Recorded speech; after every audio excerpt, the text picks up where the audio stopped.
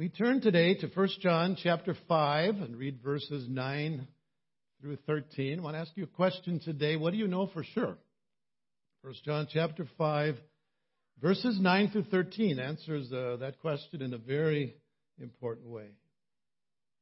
If we receive the testimony of men, the testimony of God is greater. For the testimony of God is this, that He has testified concerning His Son. The one who believes in the Son of God has the testimony in himself. The one who does not believe God has made him a liar, because he has not believed in the testimony that God has given concerning His Son. And the testimony is this, that God has given us eternal life, and this life is in His Son. He who has the Son has the life. He who does not have the Son of God does not have the life. These things I have written to you who believe in the name of the Son of God, so that you may know that you have eternal life. Let's pray. Father in heaven, we thank You for this day that You've given. Thank You for the time that You've allowed us to come to worship You. Lord, I pray that Your Word would nourish us and feed us and challenge us and encourage us. Remind us of Jesus, what He's done for us, and how we can know that we have eternal life. In Your name we pray. Amen. So what do you know for sure? I remember being asked that question many years ago, kind of like a how are you doing question. And my answer was, what do you know for sure? Oh, not much. I thought, boy, that was not a very good answer. It would have been much better if I said, I know I have eternal life. And so if anybody ever asks me that question again, I'm ready. I'm ready to share that answer. There are many things in life that we don't know for sure, aren't there? We don't know for sure if it's going to rain on Friday. Forecasters will give you the long-range forecast, but they can't be sure. We can't be sure of that. We don't know if our favorite team is going to win the ball game. Especially if you're a Twins fan or a Vikings fan. Really don't know for sure of that, do you? We don't know for sure when a baby is going to be born. We just went through that with our granddaughter being born on Memorial Day. What a better day to be born, a memorable day. But, doctors say, you're probably not going to go to your due date. She went beyond. So we don't know for sure when a baby's going to be born. We don't know for sure where we're going to be living in a few months. So there's all kinds of things that we really don't know. Life in this world is unpredictable, isn't it? Sometimes it can be frustrating because there's things that we would like to know, we don't know. Only God knows. But there's one thing we can know for sure. And it is the most important thing of all. And John describes it in our text here.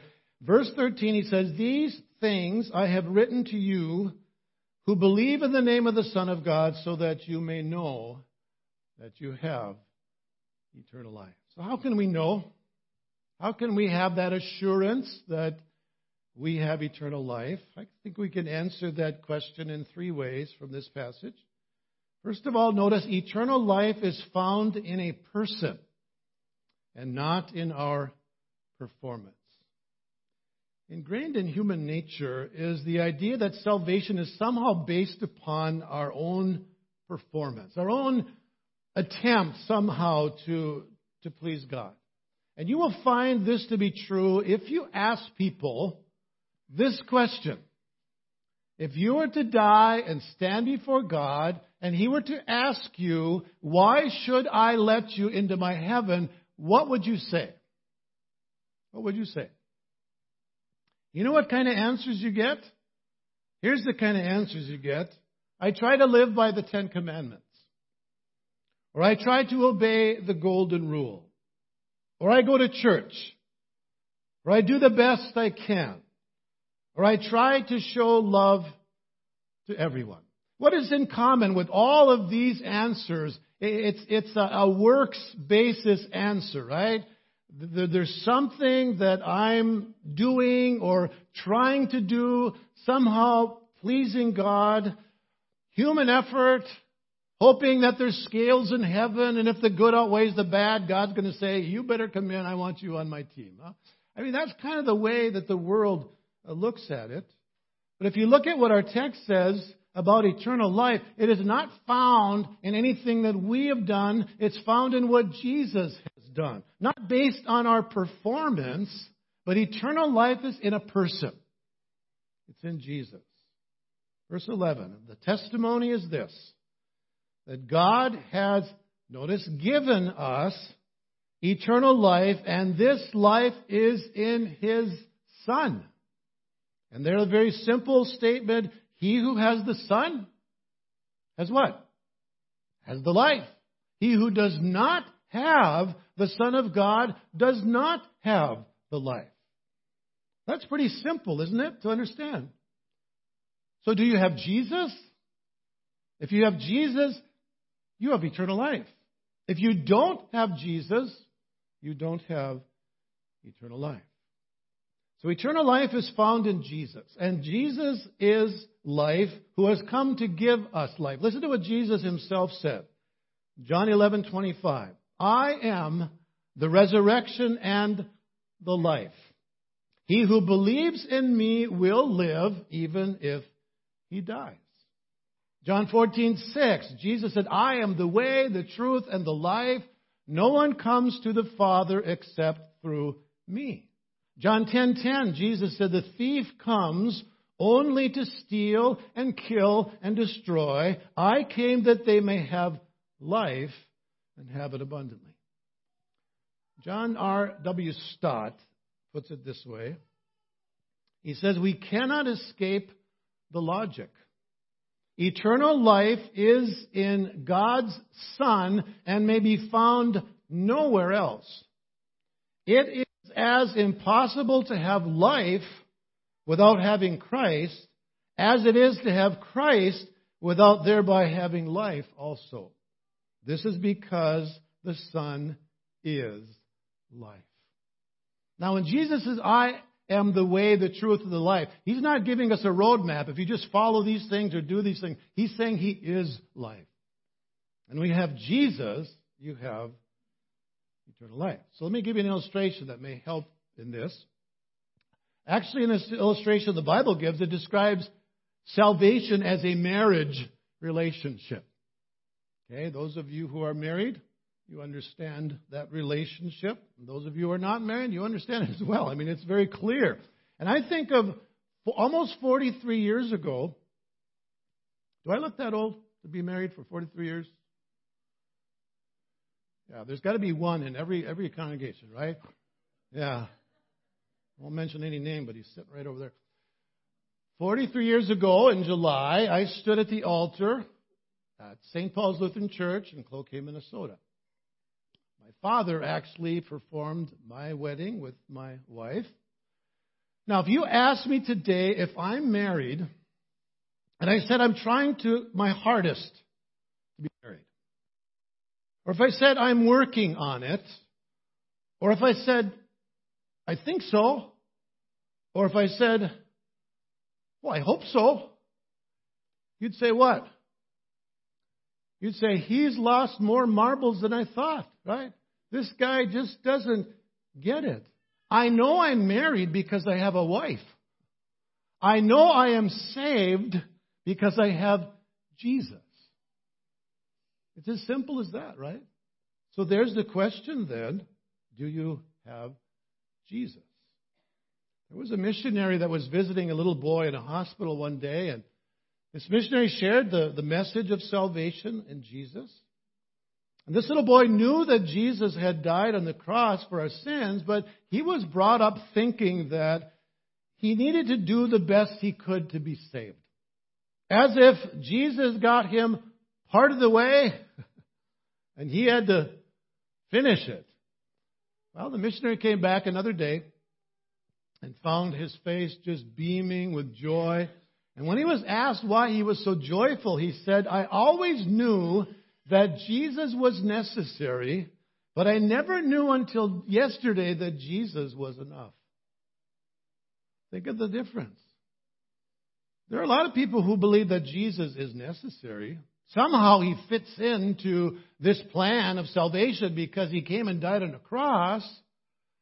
But they don't seem to grasp that what Jesus did on the cross is enough.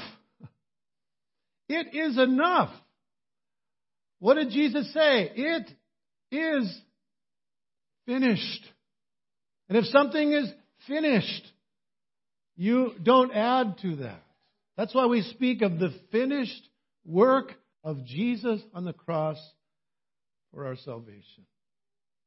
He who has the Son has the life. He who does not have the Son of God does not have the life. So eternal life is found in a person and not in our performance. Notice secondly, eternal life is a present possession and not a future possibility. Many people don't think that you can know in this life that you are going to go to heaven. They say you'll find out when you die, if you made it. And to say that you know you have eternal life, in the minds of some, that is presumptuous. That is arrogant. You know why they say that? Because they are this kind of thinking that, oh yeah, you think you're good enough, huh? You think you've done enough to please God. Who are you to say, yeah, I know I'm going to heaven? That is presumptuous. That is prideful. It is not prideful.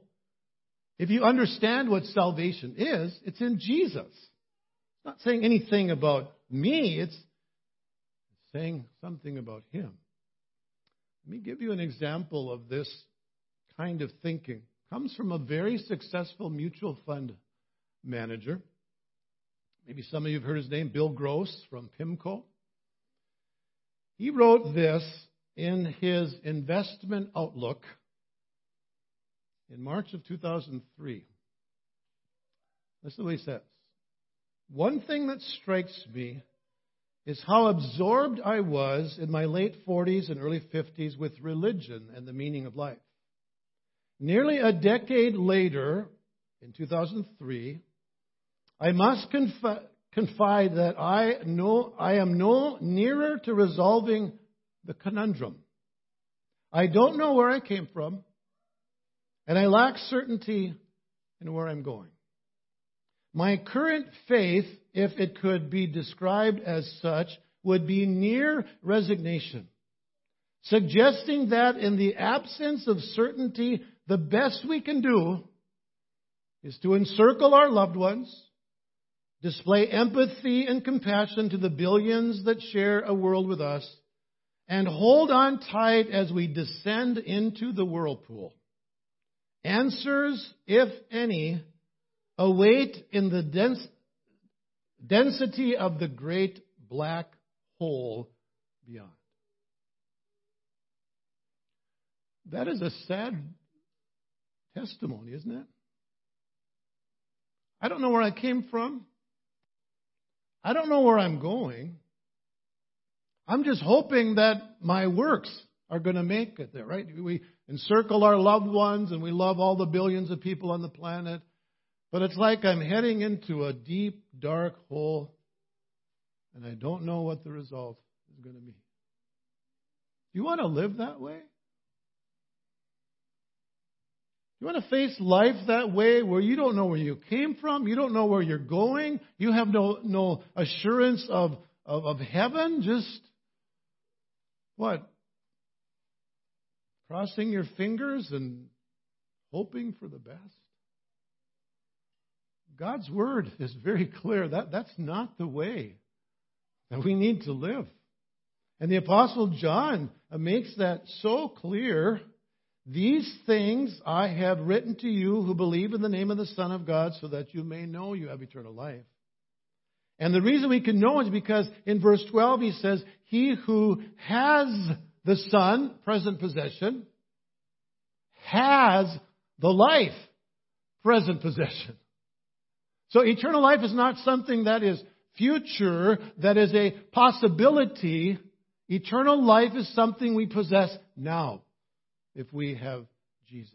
It is a present possession. And that's the good news. that we can know that we have eternal life. And that makes a difference in the way we live. It's a sure and steady anchor in times of trouble, times of doubt, times of fear. That's the picture that is given in Hebrews chapter 6, verse 19.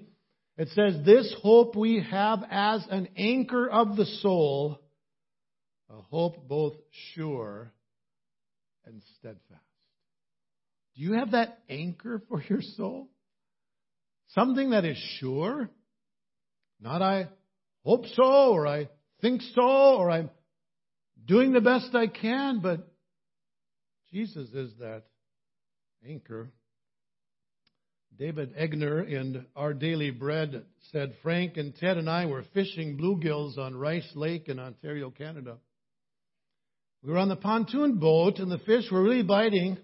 Busy baiting and hooking, we slowly became aware that the action had slacked off and they noticed that they had drifted. And so they went back to their spot and put the anchor down. They just kept drifting. And after 3 times, they said, okay, well, I guess this isn't going to work. And so they went back to shore. The trouble was the anchor wasn't strong enough. The anchor didn't hold. Then he applies it to salvation. He says, when it comes to our salvation, our hope is anchored in Jesus. The winds and waves of doubt, discouragement, and spiritual attack by the evil one can cause us to think that we are adrift. And salvation from God is not secure. Not so, he writes. God has given His promise that our salvation is sure. Our hope is securely fastened in Jesus, who redeemed us once and for all when He died, rose again, and ascended to heaven. I am so thankful I can be sure of my salvation. Not that I never doubted. I'll tell you how those doubts are removed in a minute. That's our hope. It's in Jesus. So notice thirdly, then eternal life is based on God's Word and not on our feelings. Not on our feelings. If eternal life was based on our feelings, our assurance of salvation would change like the wind. Because our feelings change like the wind, up and down, in and out. I remember struggling as a young person, being sure that I was saved, being sure that when I died I would go to heaven. And I found myself kind of like based on feelings. Like, do I really feel forgiven? Did God really forgive? I'm not sure I feel that. As if there was some kind of feeling that was supposed to come. And maybe it was because when my grandfather met Jesus, he had been very burdened by his sin. And when he committed his life to the Lord, he said it was like the chains fell. Like he was bound with chains and the chains fell. And so I was supposing there would be some kind of a dramatic emotional experience. And so I kind of wondered, am I really a Christian? And I remember asking Jesus to forgive me and come into my heart repeatedly. Any of you identify with that? I just want to be sure, and I just wasn't quite sure. But God helped me to see that my assurance of salvation is not based on my feelings. My assurance of salvation is based on the promise of God's Word. That does not change. God's Word does not change because God does not change. He is a God of truth. And whatever promise He makes will not change. In verse 9, John says that when it comes to the testimony of men, we generally accept it as true. Now, it's a bit more of a struggle in our today, isn't it? It's like, who can you believe? But if you're in a court of law, there are 2 or 3 witnesses who saw the same event and they agree in their testimony, then we accept their testimony as true, at least beyond a reasonable doubt. That's how our system works, right? If this is how we treat the testimony of men, can't we accept the testimony of God? And John says, absolutely. Verse 9, if we receive the testimony of men, The testimony of God is greater. For the testimony of God is this, that He has testified concerning His Son. God's testimony is so absolutely sure that John makes quite a startling statement. He says to doubt Him is to say that God is a liar. Whoa. Would you call God a liar? That's quite a strong statement. Verse 9, if we receive the testimony of men, the testimony of God is greater. The testimony of God is this, that He has testified concerning His Son. Verse 10, the one who believes in the Son of God has the testimony in himself. The one who does not believe God has made him a liar. And I thought, now that's quite a statement. So if I confess my sin to Jesus and receive Him as my Savior, and then I don't believe God's Word, I'm saying to God, you didn't really mean what you said. You're not telling the truth. You lied to me. That's why I said you go back to the promise of God. You stand on His Word, something that does not change. And that's the basis of our assurance. One author says, unbelief is not a misfortune to be pitied. It is a sin to be deplored. Its sinfulness lies in the fact that it contradicts the word of the one true God and attributes falsehood to Him. If anyone's word can be trusted, it's God's word. And so whenever I speak from this pulpit, you compare it with the Word. You compare it with Scripture to check whether or not what I'm saying is true. That's what the Berean people did in the book of Acts. You trust the Word. You stand on the Word of God. When I was in seminary, I remember a class I had called Hymns and Music of the Church. Some of you remember Don Rodvold, who was the choir director. He taught that class. And I remember he was going through the hymnal and talking about songs that the music may not quite fit. You ever sang a song like that? You're singing the words, you think, ooh, this tune.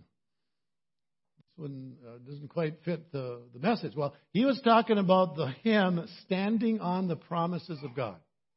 You know how that goes? Standing, standing. And he was saying, now here's an example, man, where, the words don't quite fit the music, or the music doesn't quite fit the words. It's more like jumping on the promises, skipping on the promises, hopping on the promises. And I said, Mr. Rodvold, I said, if you are standing on the promises of God, does not make you want to skip, does not make you want to jump, doesn't it give you joy that you want to hop? Yeah, I suppose. If you want to look at it that way, go ahead. Standing on the promises. That's where joy comes. That's where assurance comes. And that's why salvation is such a joyful thing. To be able to know that my sins are forgiven. My name is written in the Lamb's Book of Life, heaven's register. And when I die, like D.L. Moody says, if you read in the paper that D.L. Moody died, don't believe it. He said, I'll be more alive then than I am now. Oh, to have that assurance that when that last breath comes, to be absent from the body is to be present with the Lord. So what do you know for sure? A lot of things in this world you can't know for sure. But this is the one thing you can know for sure. The most important thing to know for sure. Be able to say, I know that I have eternal life.